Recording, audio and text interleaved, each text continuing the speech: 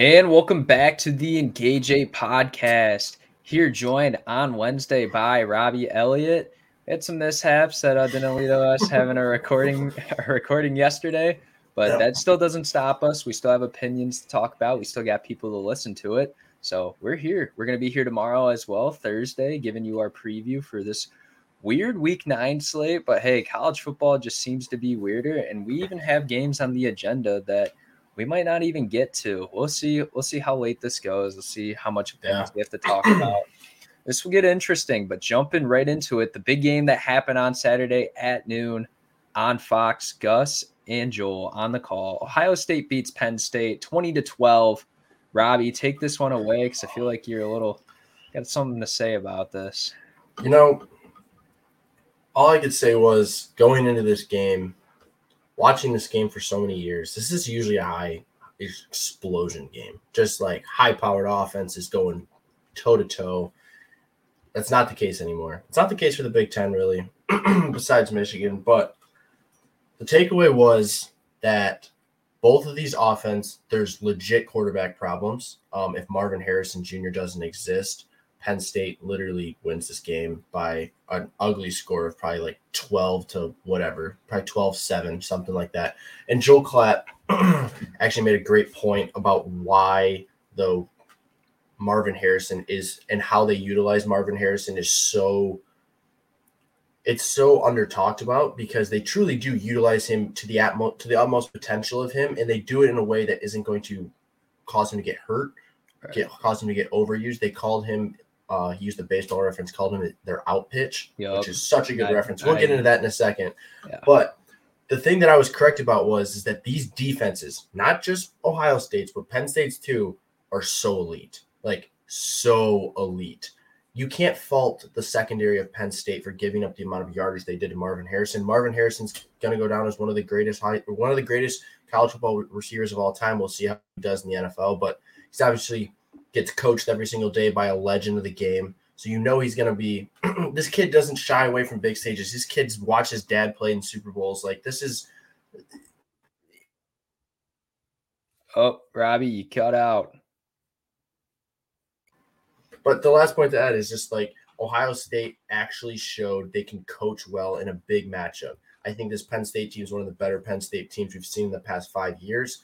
And so for Ryan Day to show a complete game plan, even when things go wrong, get ticked off when things were going wrong or when things were still going right, and show that toughness. Like, I'm going to give this Ohio State team a lot of credit. This is a good win.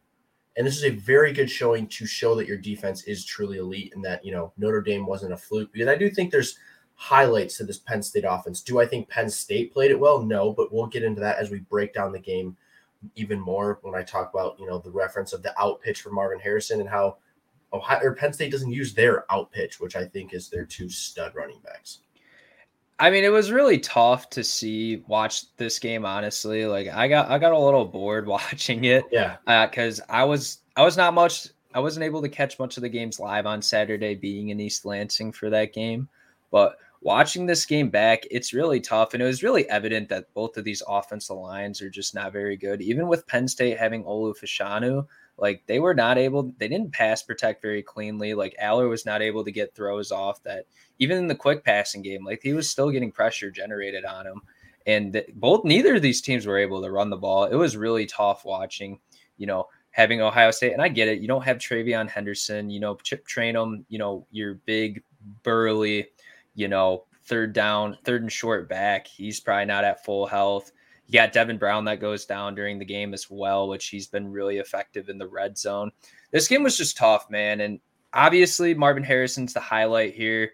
You don't have Emeka Ibuka either, your tandem, but I think Cade Stover and the rest of the receiving corps, some young guys like Carnell Tate and Brandon Innes. Like, this receiving room, like, no doubt about it, one of the most talented.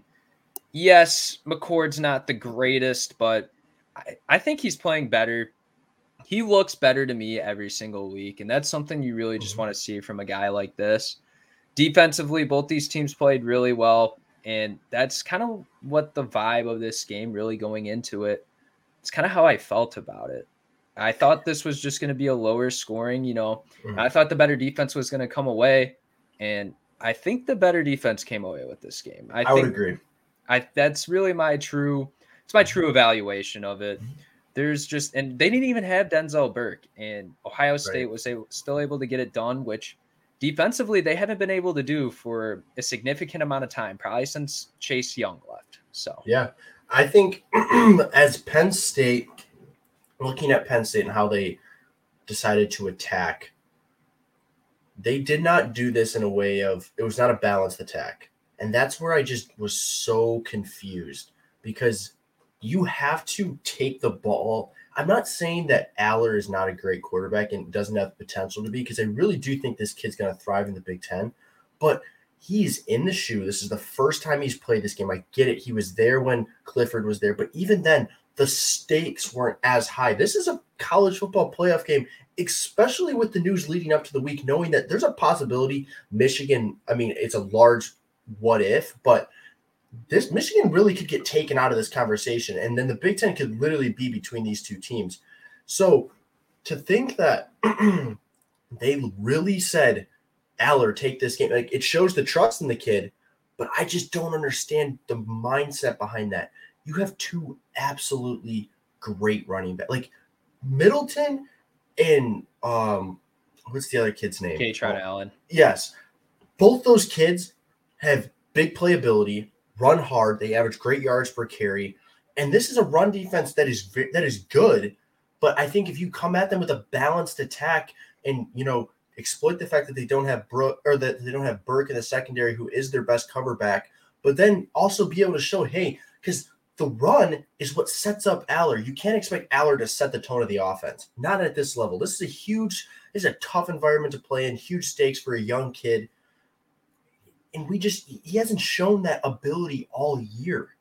So I didn't understand the attack, but once again, I agree with your take, because Ohio State does have the better defense here. Ohio State is the most complete defense I've seen them have since the days of Bosa and Young, and like those defenses were very complete. But this is beginning to show that it's at that level. I don't think there's those big superstars, but they play as one cohesive unit.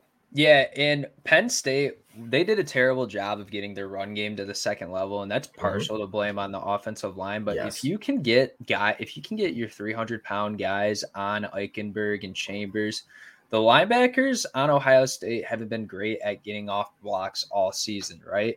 And that's something they just failed to exploit. They went to Aller way too much. This is a kid who has not really had to play in a big-time game, like Kyle McCord, yeah, he has a big-time game under his belt. He's a little bit more comfortable.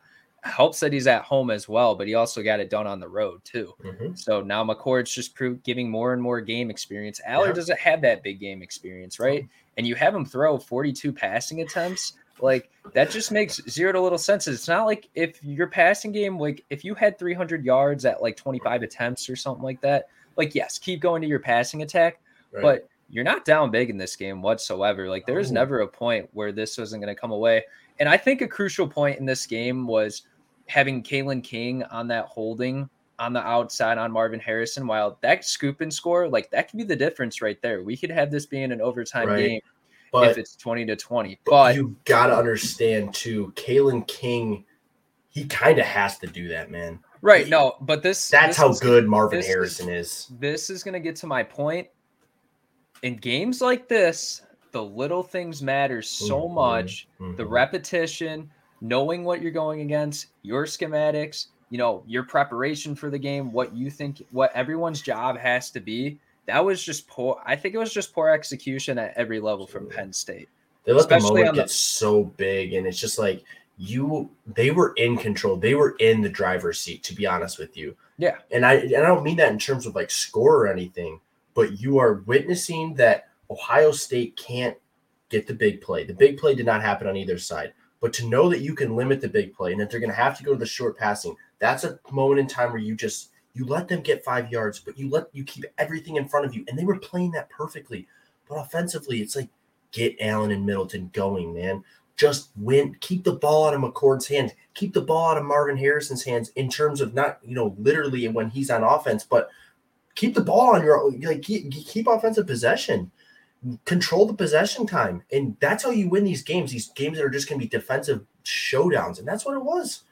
But it really makes me begin to question the legitimacy and just the actual like coaching ability of James Franklin and this Penn State staff. Like, I really think this guy can't win the big game.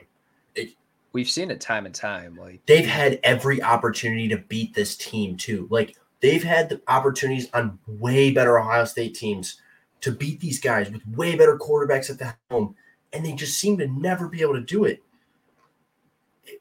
It sucks. It sucks to watch because every year we seem to talk about Penn State and like they have these one or two really, really good players like they did in Barkley and they did in, even kids like oh my gosh. Parker Washington. Parker Washington, Jahan Dotson. Yeah. Who's the other kid that got drafted from this area? He never panned out to be anything. Went to the Broncos. Oh my gosh. Where's number one? KJ Hamler. That kid was a big play. That guy was a big play guy.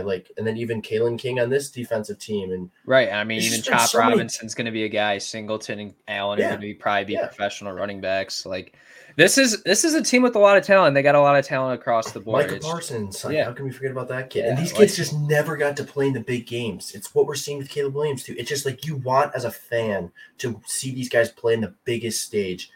And the coaching it's the coaching, because like we just said, we just named off so much NFL talent, legit NFL talent. These guys just can't get it done.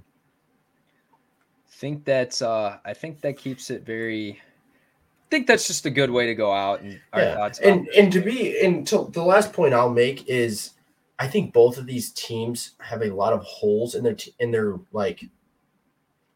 teams, but I think Penn State, you more have to worry about them getting. I mean, I get it; it's at home, but I truly think Michigan could dominate this team because that's the next big game for both of these teams. And Michigan's going to know all their signals too. Yeah, there we go. Hey, you can let these rip. We don't know that. We don't know if they know this year's. But anyways, but with Ohio State, it's like you actually don't know if there is as big of holes in this team as there is, because even if you want to talk offensively, what if Travion Henderson comes back and plays at his level? What if Abuka comes back and then that actually opens up the big playability for Marvin Harrison, where he doesn't have to do so much of the, hard run after the catch type stuff? I think Ohio State is in a pretty good spot. I would actually be very content as a fan right now, knowing that you were able to slip away with that win off of very good defensive performance and just a couple big plays from Marvin Harrison. But if I was a Penn State fan, I'd truly be worrying about the future of this team, because honestly, if this leads to James Franklin getting maybe fired, maybe let go, they're not going to fire him just yet. His buyout's way too big. I hear you. It's maybe not so much a worry about Franklin leaving. Maybe not so much a worry about Franklin leaving, but a lot of players losing their trust in him and seeing guys like do we see Aller go to a bigger school that has a better job opening that is going to put him in the place to play in these big games and prove himself and actually develop to an NFL talent? Because that's the other thing. The Big Ten doesn't get easier after this year. Yeah.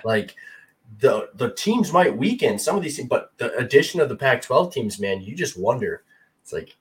It's gonna be interesting to see how this all plays out and absolutely who's gonna enter the transfer portal. Exactly. We're getting into our second favorite season, and that it goes college football season, regular season, and playoffs concluded, and then it's the transfer portal season. And then it's March Madness, and then this summer gets very boring. Anyways, what to expect with Texas now that Quinn Ewers is out?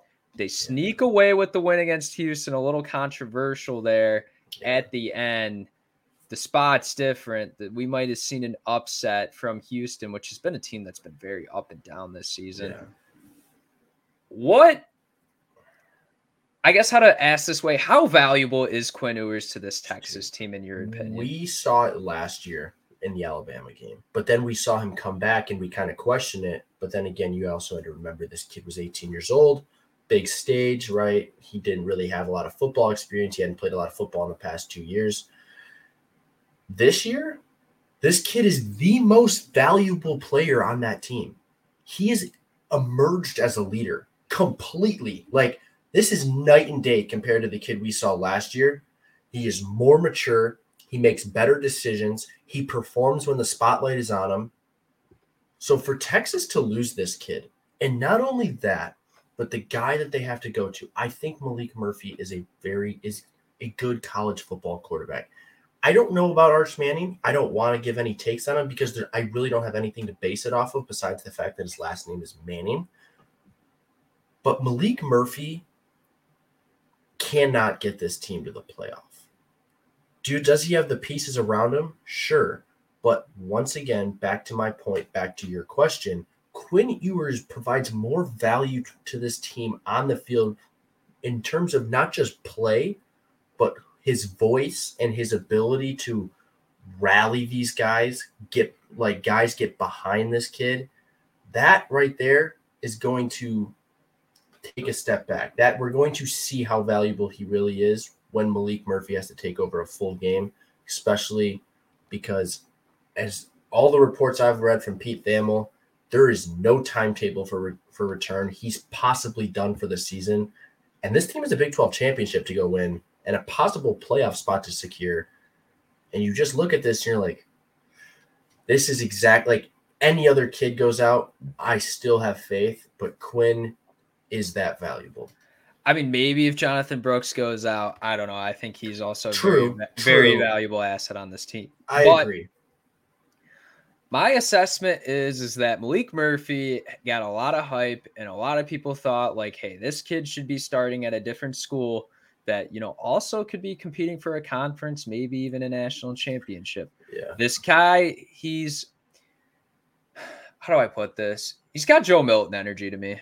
So exactly what I was going to say, Joe Milton energy, but I actually almost wanted to redo that and say maybe he's got Hooker energy, Hendon Hooker, because I think his potential is, I think he could flash the ability to actually be a good passer, or at least be a good runner and have some dual threat ability. Maybe Milroe is a better comparison than Hendon Hooker because Hendon Hooker actually had success and we're seeing Milroe start to get into his own.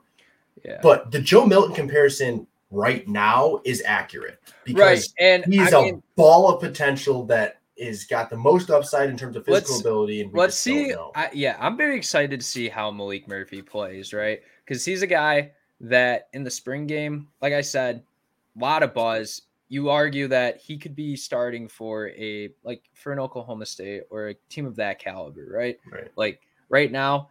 And I'm very excited to see how it gets utilized because Texas's schedule, it's not necessarily something you really have to be oh my gosh, they have a tough game against Kansas State, which that will basically determine, as long as they finish out the rest of their schedule the way they're supposed to see if they're going to be in the Big 12 championship or not. Yeah. And I think the schedule actually plays perfect to this because the question that we actually have on the screen is what does Texas look like without Quinn Ewers? So this gives them a great opportunity to figure out Malik Murphy without probably getting punished for it. And what I mean by that is figure out how he works and how he fits in this offense. Do we have to let him run the ball to set up his ability to pass? How do we get this kid confident? How is his chemistry with our starting receivers? Because, they get that in practice. But once again, when you're thrown into the game, man, everything looks different. Everything feels different. Guys are running at different speeds. So how is his chemistry with A.D. Mitchell and Xavier Worthy?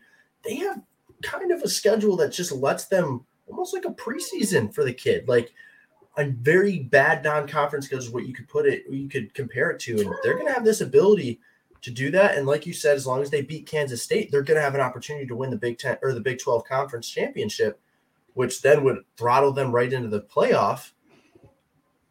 It's just, is this kid, does he find this rhythm in 4 weeks? Do they figure him out in 4? How does he actually play? It's just, there's so many question marks. Is this kid as good as we think he is? We're gonna be able to answer this question really good. This question specifically, really good in probably after the Kansas State game. I'd say give it 2 or 3 weeks. And I mean, maybe because like I said, there's no timetable recovery on Ewers. Maybe he's back. I wouldn't say by the Kansas State game, but by the time the season's over and they're going to play for. And that's such a good point too, because knowing the competitive nature of Quinn Ewers, if this kid can feel the shoulder, is it throwing hand? Is It's it the left? same injury that he had last year. Yeah, and I don't remember which one that was. I actually want to look that up. But either way, this kid's competitive nature is truly something that is really high on what a lot of NFL scouts, when they look at him and they put on on his draft board. So in terms of saying that, this kid, he sees, okay, Texas is in a position where we can win, and maybe Malik is not. They're just slipping by. Yeah, you see this kid suit up. You see this kid try and make a comeback. Yeah, Now and Malik Murphy's maybe fine. He probably steps back and says, okay, because remember, this is his draft year. right. Unless Was I don't know. you actually wonder. I actually really wonder. Because this is a legitimate question. NFL scouts, they don't want to draft an already prone to injury quarterback, right? This is the second the same time. shoulder. Yeah, and this is something that's actually has me very curious. Will he stay for his fourth year if he's out for the whole season? Because it's not like he's going to go any higher by sitting out with an injury, right?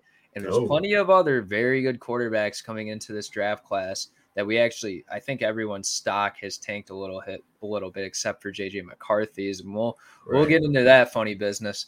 But no, seriously, and this would also lead to me, if Uwer stays, I would really like to see Malik Murphy, because I think in a system that he has the keys to, you give him the Lamborghini and give him the keys, only knows what he's going to do with it. Because Malik Murphy, he's got the promise. He's got the arm too. People don't know he does have the arm. Yes. Physical ability. The little bit I've seen, I really like how he moves in the pocket. He's very, I guess, he's athletic, right?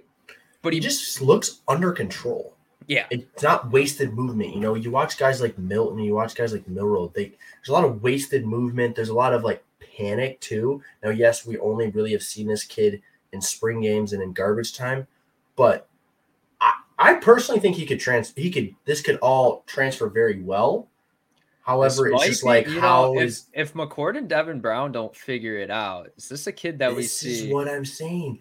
This kid, this is only obviously if he plays bad, but I really think with the way the schedule sets up, the opportunity he's going to be given, the weapons around him. Remember, this kid isn't just walking into an offense that, you're just you're going to have to. There's weapons. He's got great weapons. Tavion Sanders, Xavier Worthy, Jonathan Brooks, Baxter is another great Mitchell. This is a loaded offense with a good offensive line too. And this is the perfect situation for him, man, because even if, like you said, the hypothetical theory is, or the hypothetical situation is, Quinn Ewers sits out and he's out for the season, and then he comes back.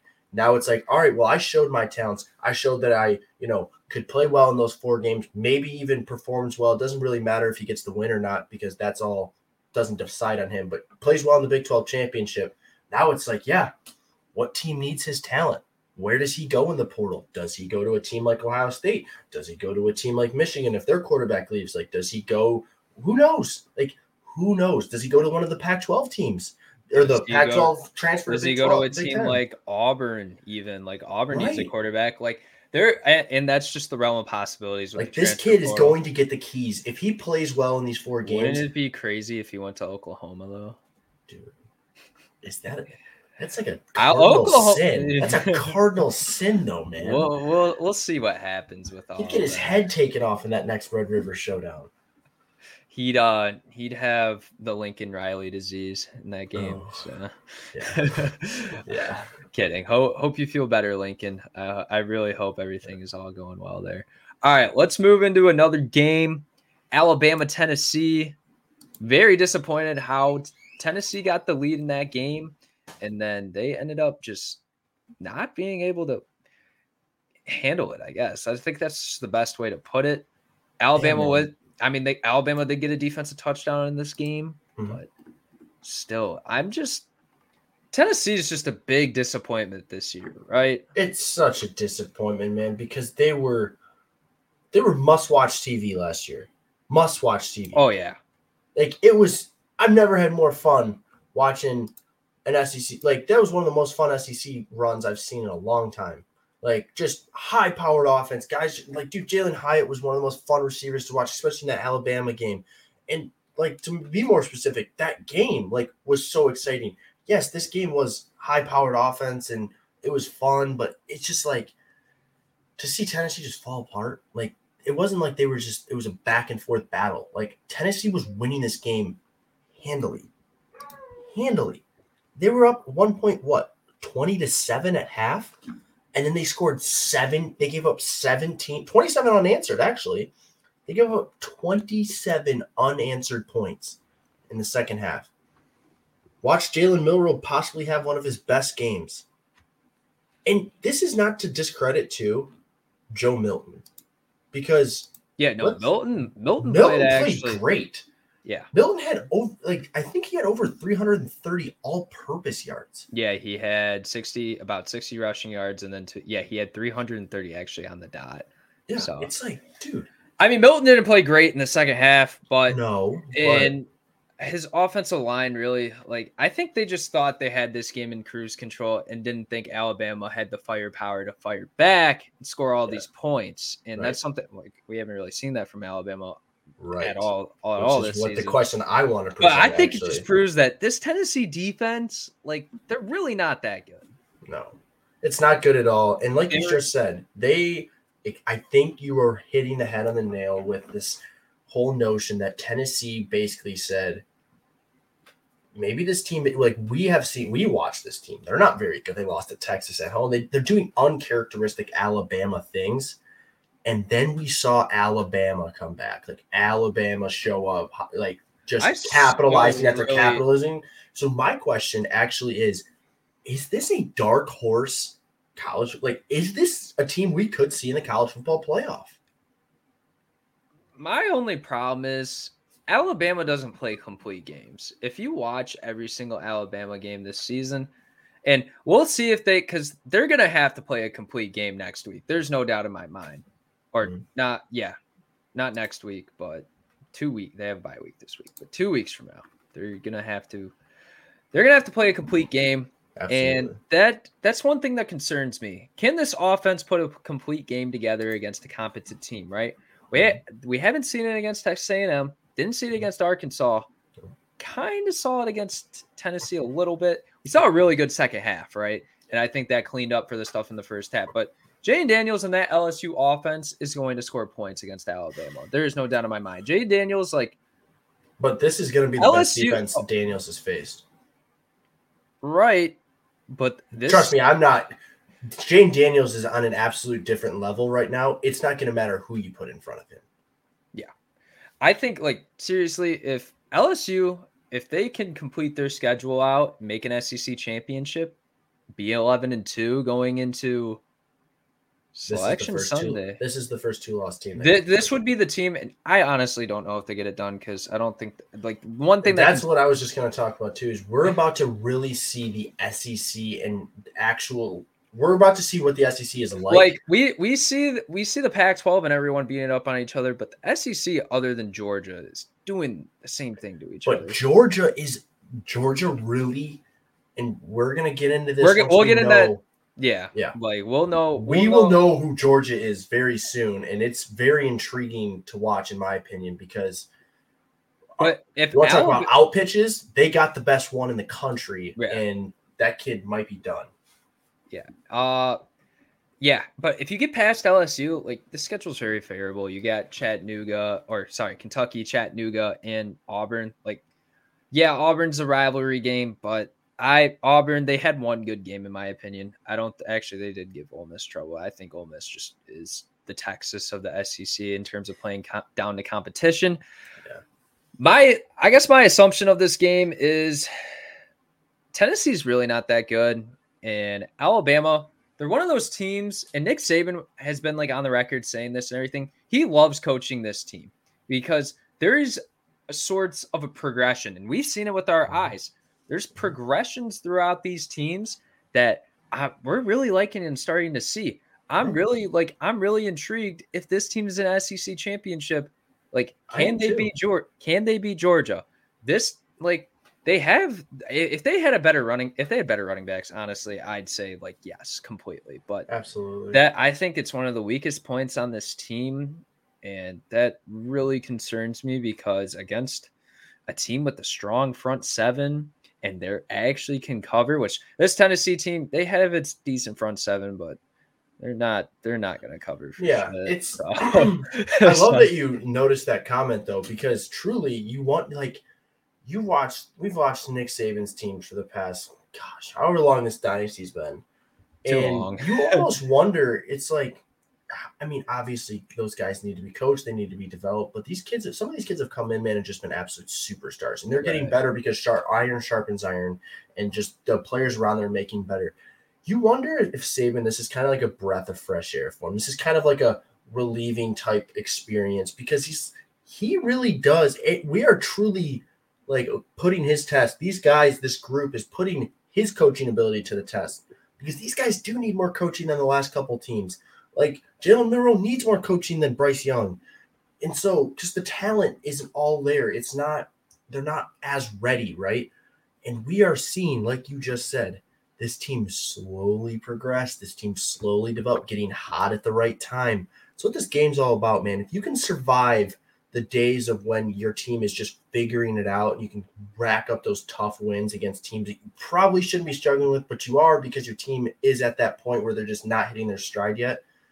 Getting hot at the right time, especially right now, that's what Saban's got to be losing his mind because he's always talked about that not only does he love this team, but he loves this defense. He said this is one of the best defenses he's ever coached in terms of just complete cohesive units. And if he can get this offense figured out, these wide receivers starting to get hot, and hopefully somebody emerges in the run game. And honestly, I see that if I don't know, I'm not the coach, but if I was a betting man, you have to think Jalen Milroe is really going to start getting involved in this run game with the lack of just productivity from the running back. So yeah, and it's a cool time because this Alabama team would be fun to watch make a run at Georgia and the playoff. Yeah, and I think honestly, there's a lot of young guys in the receiving room on this team, and they've been able to develop as well. Offensive line starting to look better and better each week too, which is something that we were really concerned with this Alabama team, but I think it just shows Caden Proctor, man, as a freshman starting tackle, dude, that kid is unbelievable. He's going to be a first rounder, no doubt about it. Yeah, and I think that every offensive line is just, other than Oregon and Michigan, has kind of sucked this year to begin with. So sure. I think this is just a year of defensive studs, and we're going to see a lot of guys just drafted in this. This is going to be like that draft where Walker and Hutchinson went 1 and 2, just defense, generational type. But this is also there's a lot of talent on offense. It's just, I think just defensive coordinators are getting smarter, and maybe they're just knowing the calls more, but. Dude, here we go, firing them away. I set myself up. I tossed it up to you, just having the Michigan stuff in the background. I'm Gerald Green with the alley-oop. Anyways, exactly. Speaking of next, we got Utah, USC. This game was actually a treat to watch. I was very impressed by the farm boy and Bryson Barnes. That was a great comment by Kyle Winningham. But it was. Did you see that? It was they have a Heisman, we have a farmer. Dude, I'm gonna take great, man. I love Utah. I love that game day's going there too because, dude, this team really is. Oh yeah, no, this team uber talented. I don't think they match up well with Oregon, but I'll get into my thoughts on that tomorrow. But regardless, the game that they played on Saturday at the Coliseum, this Utah team, dude, they're This was so entertaining. This is weird because you don't expect Utah to be an entertaining team. Utah was entertaining on Saturday. Yeah, we're entertaining that this USC Notre team. Dame. Let's just shout out you, Notre Dame. You broke Caleb Williams. This kid is broken. He doesn't know what he's doing. This kid's throwing passes, man. And the ball's not even coming out. I don't know where this kid's head's at. I don't know what Well, okay, it doesn't help that no one wants to block on his team. No, right? That's what I'm saying. When I say that he broke him, I'm not saying this kid's not. He's talented enough, but his team broke him too.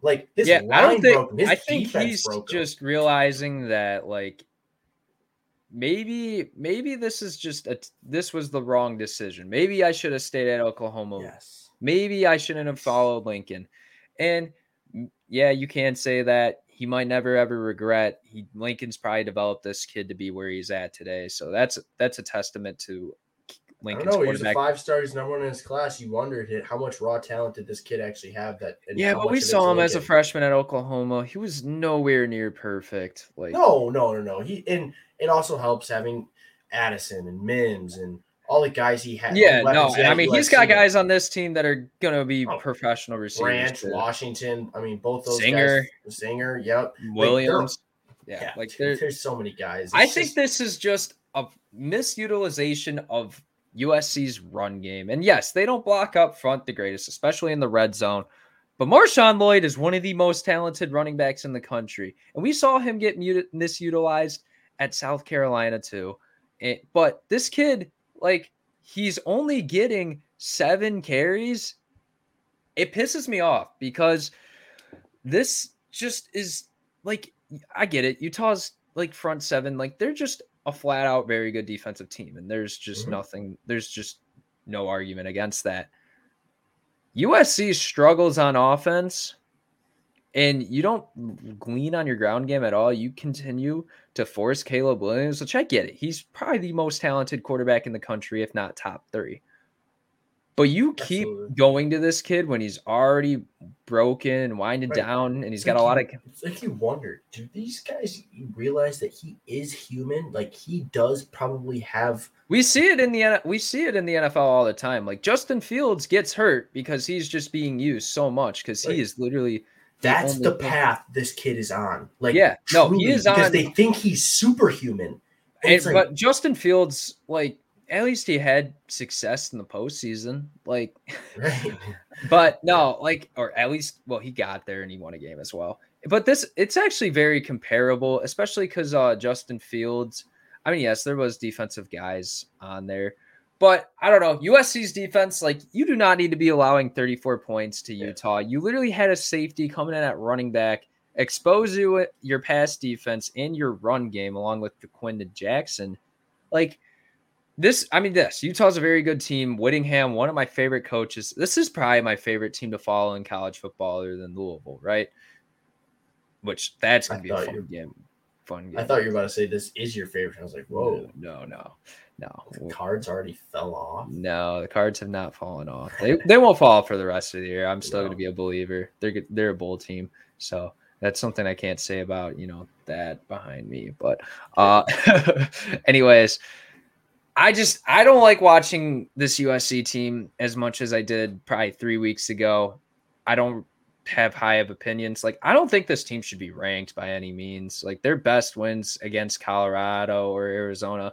And while I do believe Arizona is better than their record shows, do you think USC deserves to be unranked? Yeah, for sure. It's a hot take. What have they shown? No, it's true, man. Because now you really understand. Like, the question comes out about, well, what is this team without Caleb? We see it. They showed it. This team is nothing. Seriously, like, this team would be fighting for a bowl spot. Like, their win total would be 6.5 probably if they didn't have Caleb Williams. It shows that kid, and they still can't. Like, this is how bad this team is. They place the best. Like this is like the whole conversation. If we took a mediocre team and threw the best player on it, what would they look like? This is the example, and it's like they're so bad that they throw the best player on and they can't even get it. They can't get conference championships, and they can't get to a bowl, or they can't get to a playoff. I think there is some talent though that's really good on this team. I think the skilled players on offense are very they're not the best skilled players in the country, but there's day 1, day 2, and day 3 picks on here. Yes, I don't think there's they don't play as one. I don't think it's that. I think that the offensive line, which arguably is one of the most important groups, if not the most important group in football. I don't know if they suck or if it's just an effort thing and they hate that Caleb Williams is getting all the hype and they're not. But you don't have a reason to give hype, right? Like this, seriously, this UCF USC offensive line is terrible. Yeah. And then the defense, they don't play good either. No, they're very. When I said they don't play as one, I meant like they don't play as one cohesive unit. Like they do not. This team does not gel well together. And there's talent on the defense too. Like Caleb Bullock. Mason Cobb, Jalen Smith, Gentry. Like, there is talent on this defense. Bear Alexander. I think it's just. It's Colorado, man. Think about it. Colorado's the same way. I don't think it's that. I think it's your point with James Franklin. Misutilization. Yes. And we've already covered that, man. Lincoln Riley's a problem. This guy does not have the right guys in place, and I really question his ability as a head coach. The guy, not only just his decisions and the X's and O's department, but he's still giving this defensive coordinator should be gone. Well, it's weird because he does not make any of the players available. And I heard, shout out to Cover 3, the beat writer for USC, who's been covering the team for 15 years, said it's really weird that players are not allowed to go to the press conferences after the game to talk with the media. Mm-hmm. Telling you, man, there's this locker room. I can't imagine it. I really can't. And this coach, this is going to be this is one of those. This, even though Lincoln stays or not, I feel like we see a lot of these guys leave. I think there's 1,000%. I think that there just needs to be. They need to take the Roomba, clean everything up. There you go. That's a great reference. Just get this Dude, all cleaned up. You just got to figure this out, man. You got to clean house. I don't see USC like completely spiraling. Well, no, I don't think this is. I don't think this is going to be like, they're not going to have the fall of Nebraska, but no, this is like, I think if they want to be elite and really, there needs to be some. I think they're just going through an identity crisis right now. I think that's the best way to put it. Mm-hmm. This team does not have an identity whatsoever. They're going to have a hard time getting recruits outside of the skill positions, but are they really though? Like, they're in California, like it's beautiful weather. No, I agree with that, but again, it's like they're in the Big Ten now, which is also going to change a little bit of the dynamic of like, yeah, you're going to probably play in some pretty crappy weather and yada yada if you want. If you don't but you're also going to be playing arguably at the highest level of football. No, exactly. It's just, I think they're going to have a hard time recruiting non-skill position players until they can show changes. And that could literally come like that. The second they say, "Hey, we're going to get a new D coordinator," you're going to get great edge rushers. You're going to get interior guys, linebackers. I think this is going to be. I think if you're USC and Duke did a good job of this, Texas has kind of done a good job of this. Utilization of transfer portal guys on defense. Yep. I think that's just the way you got to go. You got Bear Alexander and you got Mason Cobb, but like. Seriously, like more than half your guys might have to be through the transfer portal. Like if you're gonna have starters, dude, this thing is the greatest. It's not. Weapon. Yeah, it's. I don't know. We'll. I guess we're just gonna have to wait and see because USC's. They're basically after this episode. Like I don't know how much we really talk about them. Like until the off season. So. Right, because either we're gonna see Caleb Williams do it. I mean, what he might do, and that is sit out. Or he's just gonna be playing at a mediocre level. Yeah, he's really not gonna be playing for anything. He's taking a step down. He's taking the escalator down back to the first. Like we're not gonna see this guy in New York. Like that's just not gonna happen. Which is fine. He already got his trophy. But my thing is to Caleb Williams is he's literally done everything possible. What does he have to prove at this point? Exactly. And the only thing that it shows the only questions it answers about the kid if he does sit out is that this team is not gelled. There's no chemistry, and that he might actually be a little more selfish than people were trying to give him credit or trying to like say he wasn't. And that's fine. That's fine because in the NFL, they're all the divas still, make money. Still exist. And they still exist, but they still make money and teams still want them around. That's not going to be a problem. I think Caleb Williams has just done everything to this point. Because this is it'd be different if like USC didn't have any expectations other than Caleb Williams being good. But this was supposed to be a college football playoff team. Yeah, and you don't make the college football playoff off one player. You don't. This is a freaking team game. There's 22 guys there's 22 guys that play on both sides. Like and we talked about at the beginning of this thing. You win this national title winner, like whoever is the national championship this year, it's one of the most legit national titles you'll ever get because this is one of the unless Michigan gets it, and it just asterisk. But what I'm just saying is, like whoever does end up winning this thing, as long as it's not Michigan, as sad as that is to say, it's a legit one because the competition from 1 to 15, man, is great. Like there's so many great teams. So many great teams that aren't even ranked. And all these conferences are super deep as well. Super deep, man. Like, and the fact that you don't make the conference championship as a 10-2 team, like LSU might not, but that still probably would hold their own in the playoff. That's why it's getting expanded. Yeah. But like we said, you win this 4-team one. In my opinion, it's one of the most legit ones as long as you're not sign stealing. Yeah. I'm gonna make jokes about it because it's the only coping mechanism at this point. We'll talk about it more. Don't you worry. We'll get a lot into prepared. it. Yeah, we'll get into it. Florida State Duke is the next game we got to talk about. This game was honestly like, if Riley Leonard plays this whole thing at maximum health, they'd probably lose. What, Duke would lose or Florida State? No, Florida State. Yeah, okay, I was gonna say this Duke was up in this team game. Is not good. And Riley Leonard was rolling, even being hurt. I really wish, like, I hope we get a rematch of this because that would be something I'd pay for. Like, I'd go to that game. Like, oh, dude, because Duke is such a cool story because not only are they were like some underdog school that just never really – they're not one of the blue bloods, right? But Riley Leonard's a great talent. But it's like this team is actually so complete. Like this defense is so good, and they put that on full display. Dude, it's hard when you don't have offensive production. Is one of the he's a solid running back for sure too. Oh, absolutely, man. That's what I'm saying. This is a complete football team from – like all 22 guys play super well together.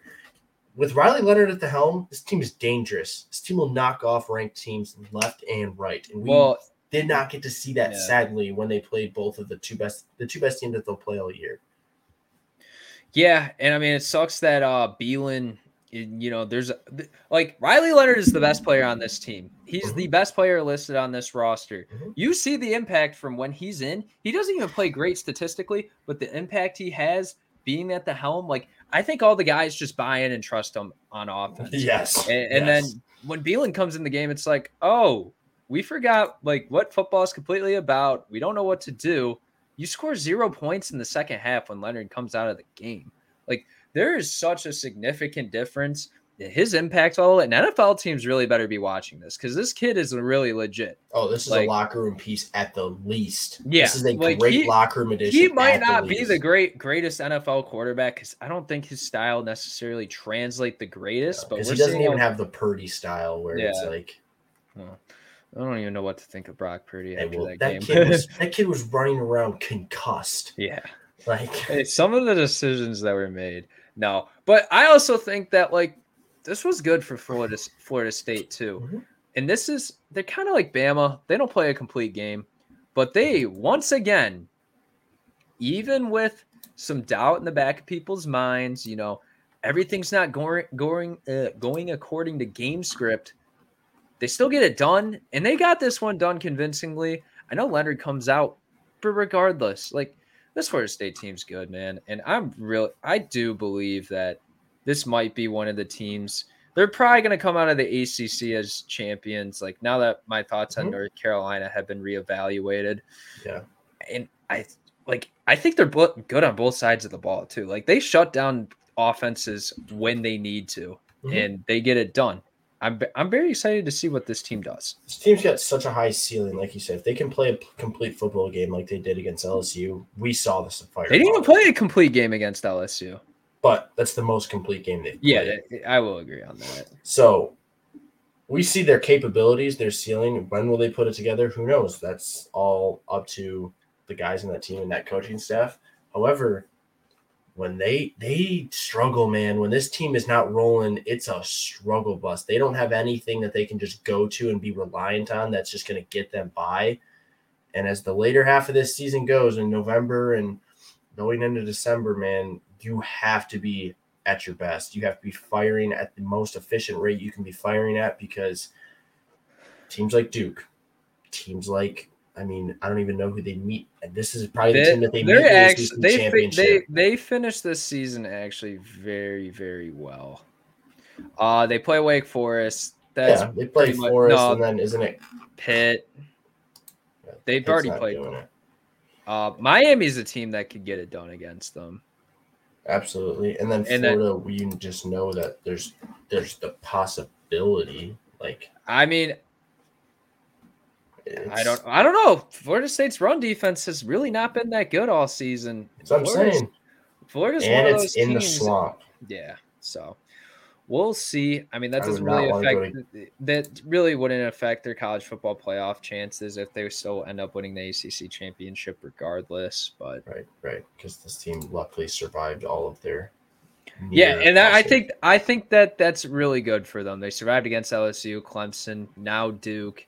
You know, you have a convincing win. And it's over. Yeah, I'm just talking even like the Boston College game. Like, and I think, but this is kind of what I like from them. They played almost in every single situation now. And Yep. That's the thing that I really hate. Like, I've hated with Michigan, like, the past couple of years when they go into those big games because, they played on the big stage against Ohio State, and that's typically their hardest game, but they don't have, like, when Michigan gets off script in a big game, they kind of just throw their hands up, like, I don't know. They forget to steal the sign. They can play off. They've shown that they can. They've shown they can play off script and make plays still against TCU. Like, McCarthy did come out and really, like, just was going off the rip, making plays happen. Yeah. But I just had this thought too. If we're going to talk about this team even just a little bit more, like, it actually scares me as a fan that. Shut up with your little smirk. I see. As a fan, it actually kind of concerns me that he hasn't played in the fourth quarter because you have to play complete games. Man. Well, right, and the endurance, like all of it, it's like how much. I can't talk about this team anymore. I'm going to just bite my tongue and bringing them up. This sucks. This is what you guys feel like? Is this what you MSU fans feel like? Gosh, this sucks. What do you mean? Oh, yeah. No, never mind. Yeah. Because you're just a joke. You're a meme now. Like, my freaking team is a meme. We can go to Harper's and embrace our pain together. There we go. On the campus of Michigan State. One more game before we talk about what we've been laughing about throughout this podcast. UCF, Oklahoma, and we'll briefly mention the UVA, North Carolina games and the what was the other game? And Washington, Arizona State. Mm-hmm. But I watched this game and kind of to the thing with Riley Leonard, like, when UCF has John Rice Plumlee, this team is like, if Plumlee didn't play baseball at UCF, like, this kid would be playing on a bigger stage. And I mean, no discredit to UCF, but like, they're not going to have like the players to get and put guys around John Rice Plumlee to really maximize his potential. Like, Oklahoma's good. And yes, they don't have Andrew Anthony for the rest of the season either. So, but this receiving core is still good for Uke and Nick Anderson, Stoops. Like, there's still guys on this receiving core that I really like. I really do like their run game. But I love their run game. Those guys run so hard, man. They're not getting talked about enough.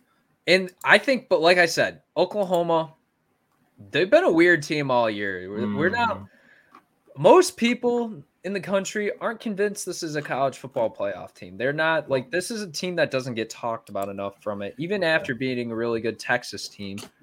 And it's kind of games like this where you kind of leave your head scratching, like, what is the max potential? What is the highest ceiling? Like, are they a 30-foot story building, or do they have more floors to build upon? Yeah.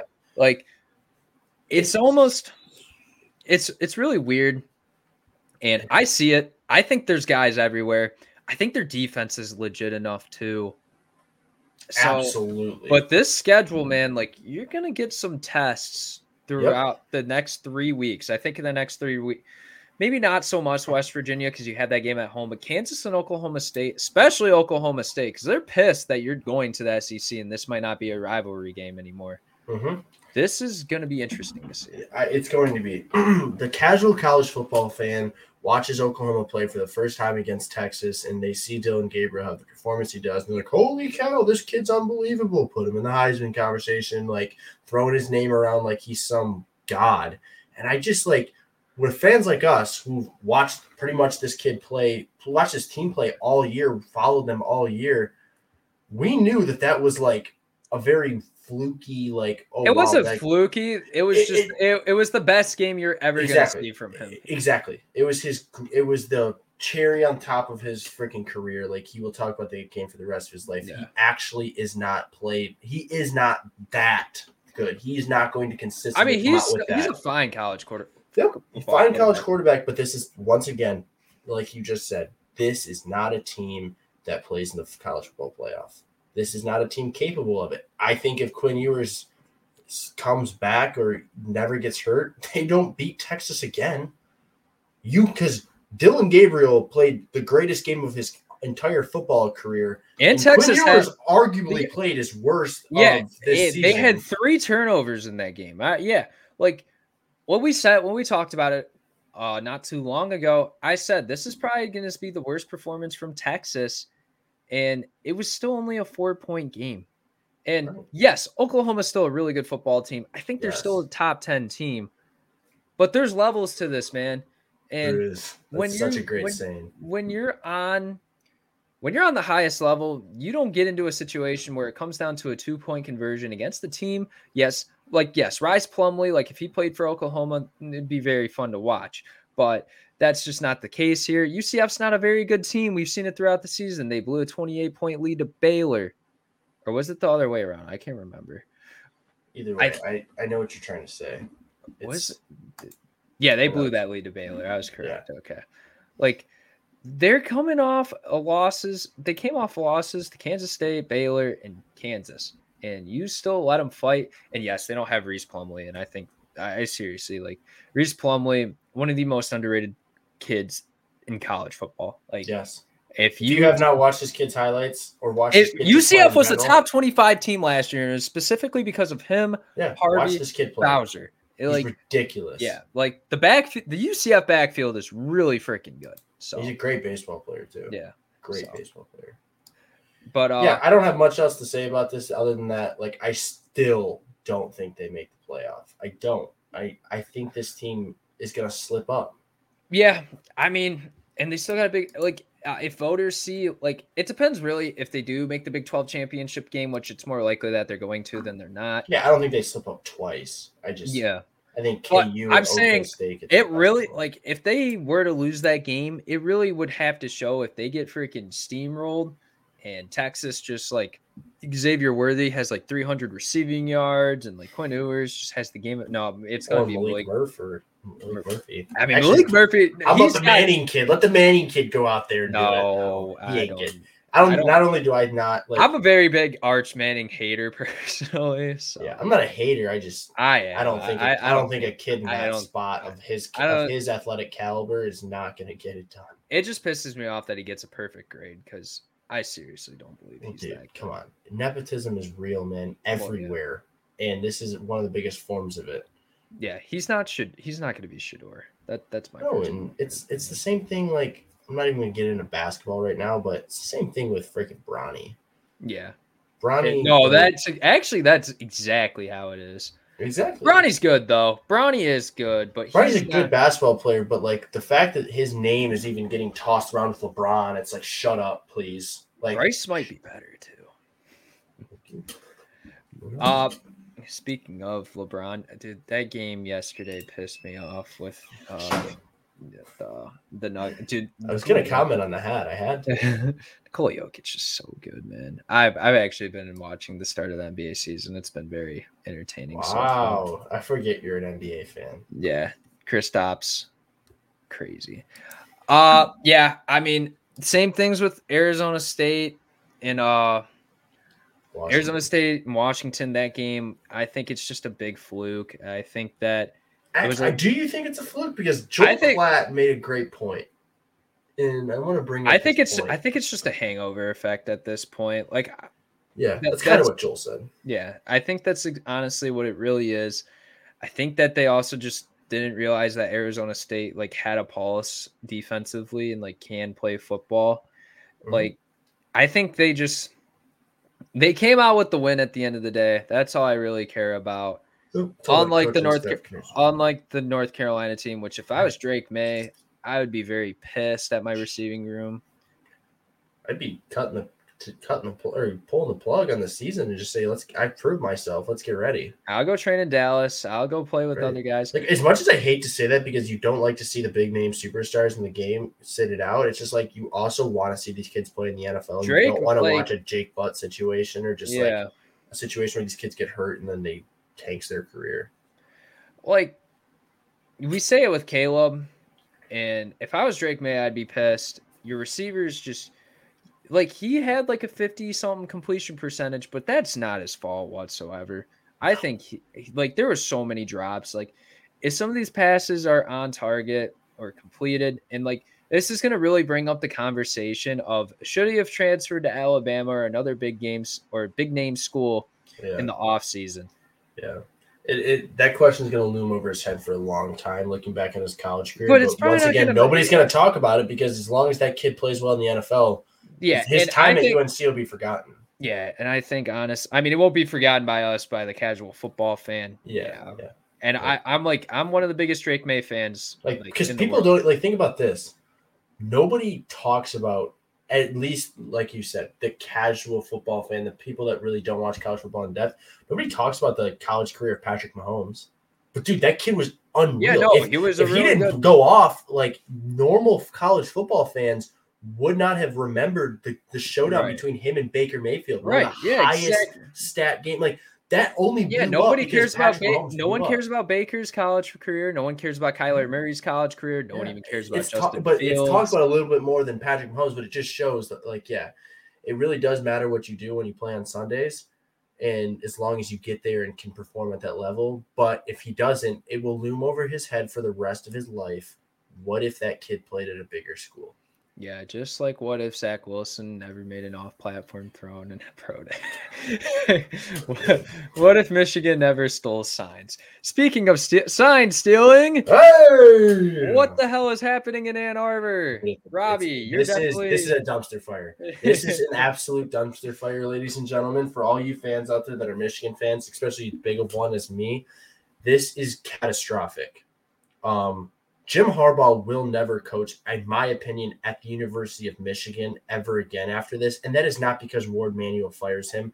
That is because I think he truly is hit his point, hit his limit. He's done with the NCAA because even if they don't complete this investigation or it comes out to be not as bad as they think, the NCAA is kind of after this guy for right reasons. He speaks out against it a lot. He does a lot of things that are very questionable. He loves to, enter into the gray area in terms of the rule book.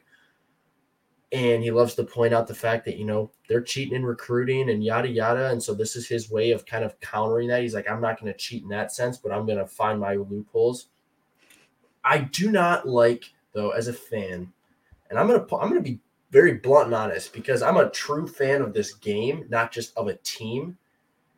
If he comes out and says in the press conference, I have of no knowledge that there's been any illegal sign stealing, and the rumors are true that they have found that there's a budget for this, that other coaches are talking about this, that they're sending interns out.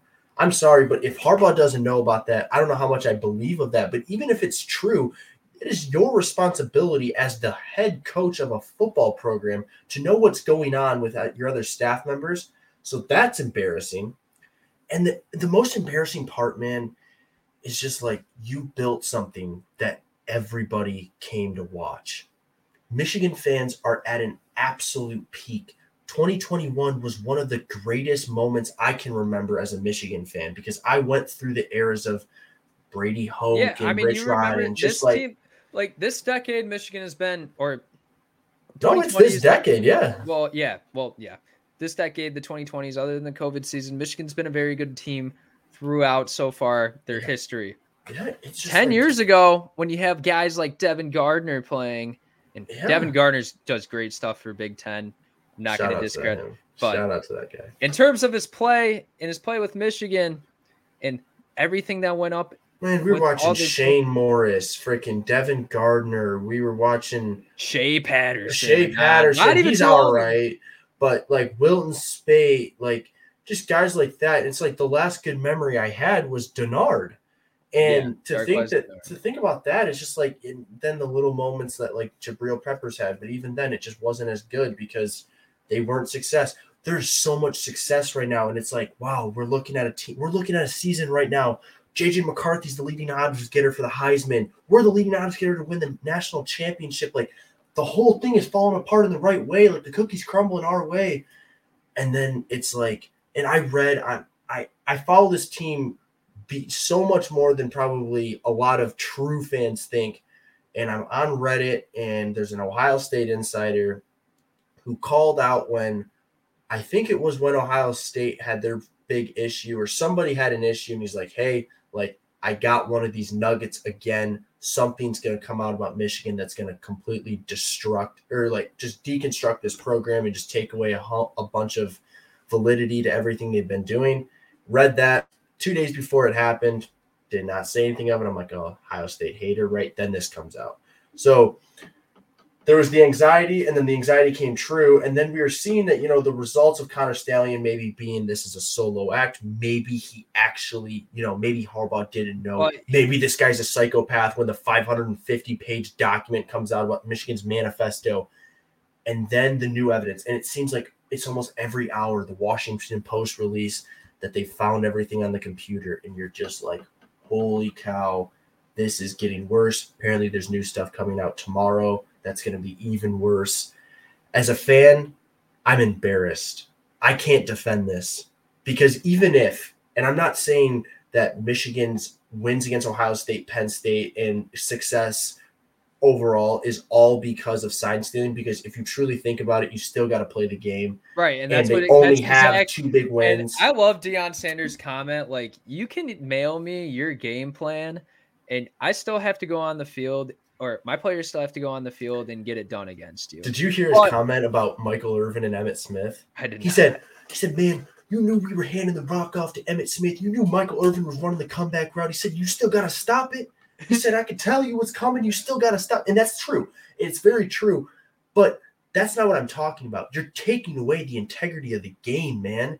Like, you just lost all validity. You are now a meme. We just ruined this. Like, in my opinion, if this goes to the state of the Big Ten doesn't allow us to play in the game, which I don't know if that happens, but Harbaugh's gone after this. Recruits aren't going to want to come to this because their parents are going to really question how much this success does matter upon the. It leaves so many question marks, and it just kills me because it's like this thing was about to be built into an apps. This was the beginning of a dynasty that we're never going to get to see, in my opinion. And it's going to be a 30 for 30, and there's going to be a lot of documentaries that come along with this in about 5 years. We're going to see the untold. Yep. And this, like, it's a crazy situation, and everyone's going to look back on this in about 10 years and be like, this was either the thing that like we're going to laugh at, like with the Astros, and say, ha ha ha, can you remember the times when we thought that the Astros were only good because they were stealing signs and then they won the World Series and everyone shut up about it? Or are we going to look back in 10 years and be like, holy cow, remember when they were stealing signs and Harbaugh finally was good? And then now look at them, like they still have yet to recover. We're in the same position as Michigan State. Be very successful with the Bears. I don't know what you're talking about. Dude, this brings me into my next point. Like, how do you recover from this? Like, if he's coming out and he's really lying, what NFL team wants that? Who wants this guy right now? Not because of his ability, but dude, he is carrying, like, this is diva material. Yeah. Like, you carry a bad, it's just not good. It's just so bad, man. And I feel for these players because now you question player ability. I question the fact of what is the true punishment and what's really going to come out of this. Yes. And if the Michigan wants to at least finish out this season, what are they going to have to do with Big Ten Commissioner Patini, get everything figured out? Because if they really want to finish the season and not have any problems with, like, fan bases and boosters and everything like that coming from other teams and people supporting and funding the Big Ten, what is going to be the for now punishment? Like, what coordinator is going to have to get let go? What guy is basically going to take one for the team? So if in my opinion, if Harbaugh doesn't go and truly bleeds maize and blue as much as he claims he does, which if he does, you will ride this thing out with this team. You will rise with this team and you will fall with this team. But so if he does that, everyone that's in on that, and if he does not know anything about it, everyone that's in on this Google Drive shared thing where they're all talking about it, funding it, whatever, all those guys got to go. And you can't put a limit or a what if on, if it's Sharon or no. Every one of them's got to go, because that's showing, hey, I'm taking responsibility. I'm taking ownership that I did not take when I did not know this was going on. And then in my opinion, the second thing is you just got to, like, the most important thing now, win the whole fucking thing. Win the whole thing. Yeah, I said, this is the last. It's just got to be a last dance. That's what it's got to be. You got to win this thing. You cannot lose. And you got to win convincingly. Like, you have to show. Shout out to Josh Pate, by the way. I really liked his comment on that. Yeah, dude, like, come out and just do you got to win the national championship. I don't care. At that point, it doesn't matter if an asterisk put next to it, if you get it vacated. To show that at least shows character, it shows heart, and that's how you still win these recruits over. But I mean, you still have all the signs. Yeah. Everyone's going to change them. And this is going to promote a very different this is going to promote a big thing, especially with the big dogs in college football, because the argument against this is that the radio comms inside the helmets, the only reason why they haven't done it is, one, because all these other coaches are doing it as well. Michigan's just kind of taking the heat for it, and they went the dumbest possibility that this could come out about. Yeah. I mean, my thing is that Michigan was just very dumb how they went about it. Like, they kind of made everything. We don't know that yet, because this is the whole problem with all of this, is that Michigan is such a polarizing character in the terms of college football that of course Ohio State players are going to come out and say, yeah, we knew this was happening. And the other part about it is that Jim Harbaugh is such a polarizing figure in college football. I think it's been commented on multiple times that this guy does not have a lot of friends in the coaching area, the coaching world, right?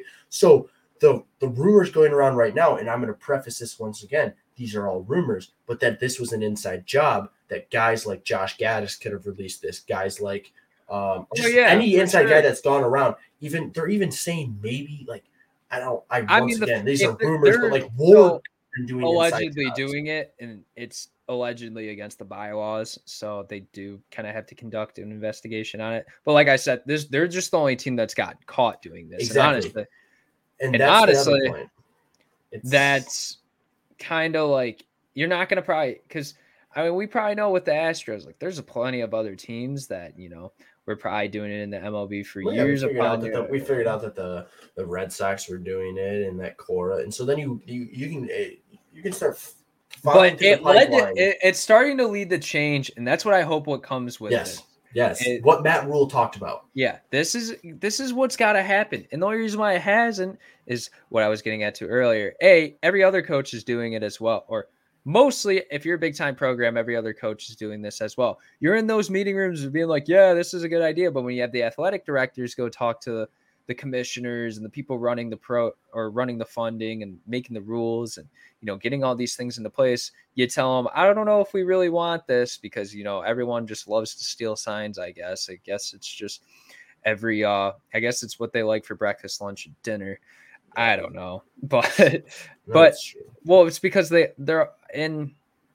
I was listening to Danny Cannell talk about this a little bit, and he's like, so it would be a nice, beautiful day, and we'd go practice in the bubble because we were worried that someone across from the hotel of the practice facility was watching us run practice and trying to steal our plays. Like, it's just been a big problem. If you listen to a lot of people that have been inside of the college football or just the football world in general at the higher levels, like, you're so worried that these guys are coming over and watching your practices and trying to gather intel, because everyone wants that competitive advantage and everyone wants to win that badly, which is really good to see, because if you don't want to win that badly, you shouldn't be absolutely at that spot. I've always been on the board of, like, you ain't cheating, you ain't trying, man. And there's just a gray area to it. Now, if you're going to the extremes that the Astros were going, because in terms of sign stealing and football, yes, I truly don't think it matters as much as literally knowing what pitch is coming and where. Oh Like yeah. that is so much different in terms of baseball. And then you look at the Patriots with deflating the footballs. Like it's such a little thing. Spygate, even it's But it's it not all as big comes of a with change. thing. It all comes honestly at the end of the day. It makes the sport better at the end of the It day. does, because what Harbaugh actually is doing in the grand scheme of things is he's exploiting a gray area in the NCAA rules. That's why this thing may not actually be as bad and turn out as bad in terms of punishment wise, because the NCAA really might have been lacking in Yeah, terms but of they the also punished him with a 4-game suspension because of a cheeseburger. So right. No, that's what I'm saying. It's like you go back and you look at like the recruiting violations with Clemson.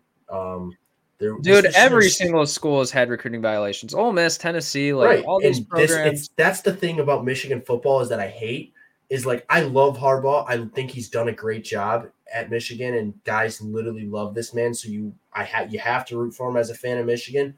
But it's like, dude, you are so unliked by them. So like why would you even touch it? I don't get that. Why would you even touch this? Because the NCAA is like watching you so closely. Like they don't want to see you win. They're Like the one that signed stealing with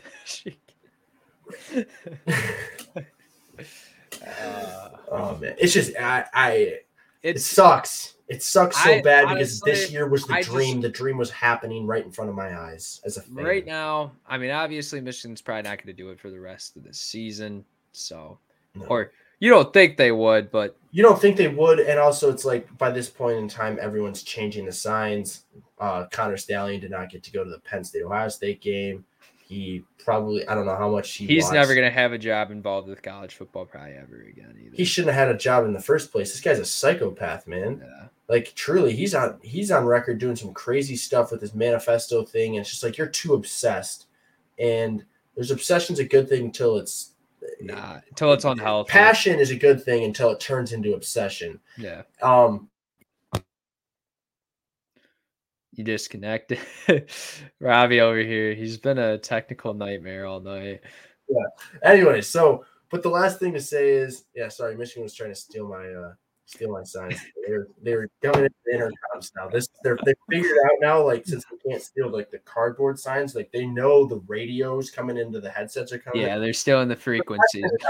Now they're taking my frequency. But anyways, man, the last point I'll make is as someone who we kind of have it. This is kind of our like. Not our job, it's our hobby, but we want it to be our job. It will be our job one day. This is gold, man. This is fun. It's fun to cover because it's like something new every single day. You're getting to see really what the direction of this program is going to be in the next 5 years. So it sucks as a fan, but as someone who reports it as an analyst, you're like, gosh, it doesn't get better than this. Yeah. This great storyline, great hype. And then, I mean, this is just what's going to come along with it. And my honest opinion, it was going to happen with someone. Michigan's just the one that's just going to take the heat, and we're going to see a lot come out. And when there's a docuseries release, we're like, oh yeah, we did this too. Oh yeah, we did this too. So that's that's exactly what it's going to be. Like it's just they're kind of. This is going to be like of the level. Like this reminds me already of like what the Johnny Football series was like, and like just how much we learned about him and how much he's willing to expose like once it's over. Like that's what we're going to get to see. Yeah, that's exactly what we're going to get to see. And especially because I truly do think this team's going to win the national championship. Like this team's pissed off. Yeah. And they are good enough. Like they are talented enough to actually do it. And let's see. And it would see they really win it, man. They're definitely making a docu-series. It's going to be a great 30. And then their championship's going to get vacated. Yep, and then we're going to not even get the championship and whatever. But it also brings to the point of, Kansas literally had a fucking FBI investigation on their basketball team. They keep their national championship, and Bill Self just has to stay at home and watch a movie with the kids for a couple of games. So, dude, it truly you don't know, but the amount of evidence that is just getting poured, it's like, oh frick. Yeah, it's just because there's no. I just don't want to see I don't want to see a bull ban. I don't want to see like you can bull ban us next year, but dude, just let this thing finish out. Yeah, it's gonna be very interesting to see because there's no set punishment on this, right? And no, like stealing signs is not illegal. It's the way you do it, and even then, there's no punishable act. There's no punishment listed in the rule book. Not yet. Well, I don't think they thought when they wrote this rule 29 years ago that I was going to ever come to this. No. So it's going to be interesting to see how seriously they really do take this, but it looks like fast it develops. Yeah, it looks like that this is the more that it goes on, the less good news that comes out of this. So I just made a tweet. I said, it was fun while it lasted because truly, man, I don't expect this team to be competitive next year because of what the damage this will do. Not even just in terms of punishments, but just because we're going to see both coordinators go. Probably head coach is gone. And if one of those coordinators doesn't take over this head coaching vacancy, and you're probably sending 15 to 20 guys to the draft, like this is the end, man. That's why I just want to see him win it, no matter if it's going to have an asterisk next to it or not. It sucks, but it's the nature. It's the nature of this game, man. And like you said, everyone wants to win, and everyone's doing everything to have the competitive advantages. Whether it's you're paying your recruits millions, or you are sending your $55,000 salary, just absolute hothead about Michigan football to 30+ games, and telling him to record it on his phone. Whichever way you're doing it, it works. It's working. Was working. Yeah, it was.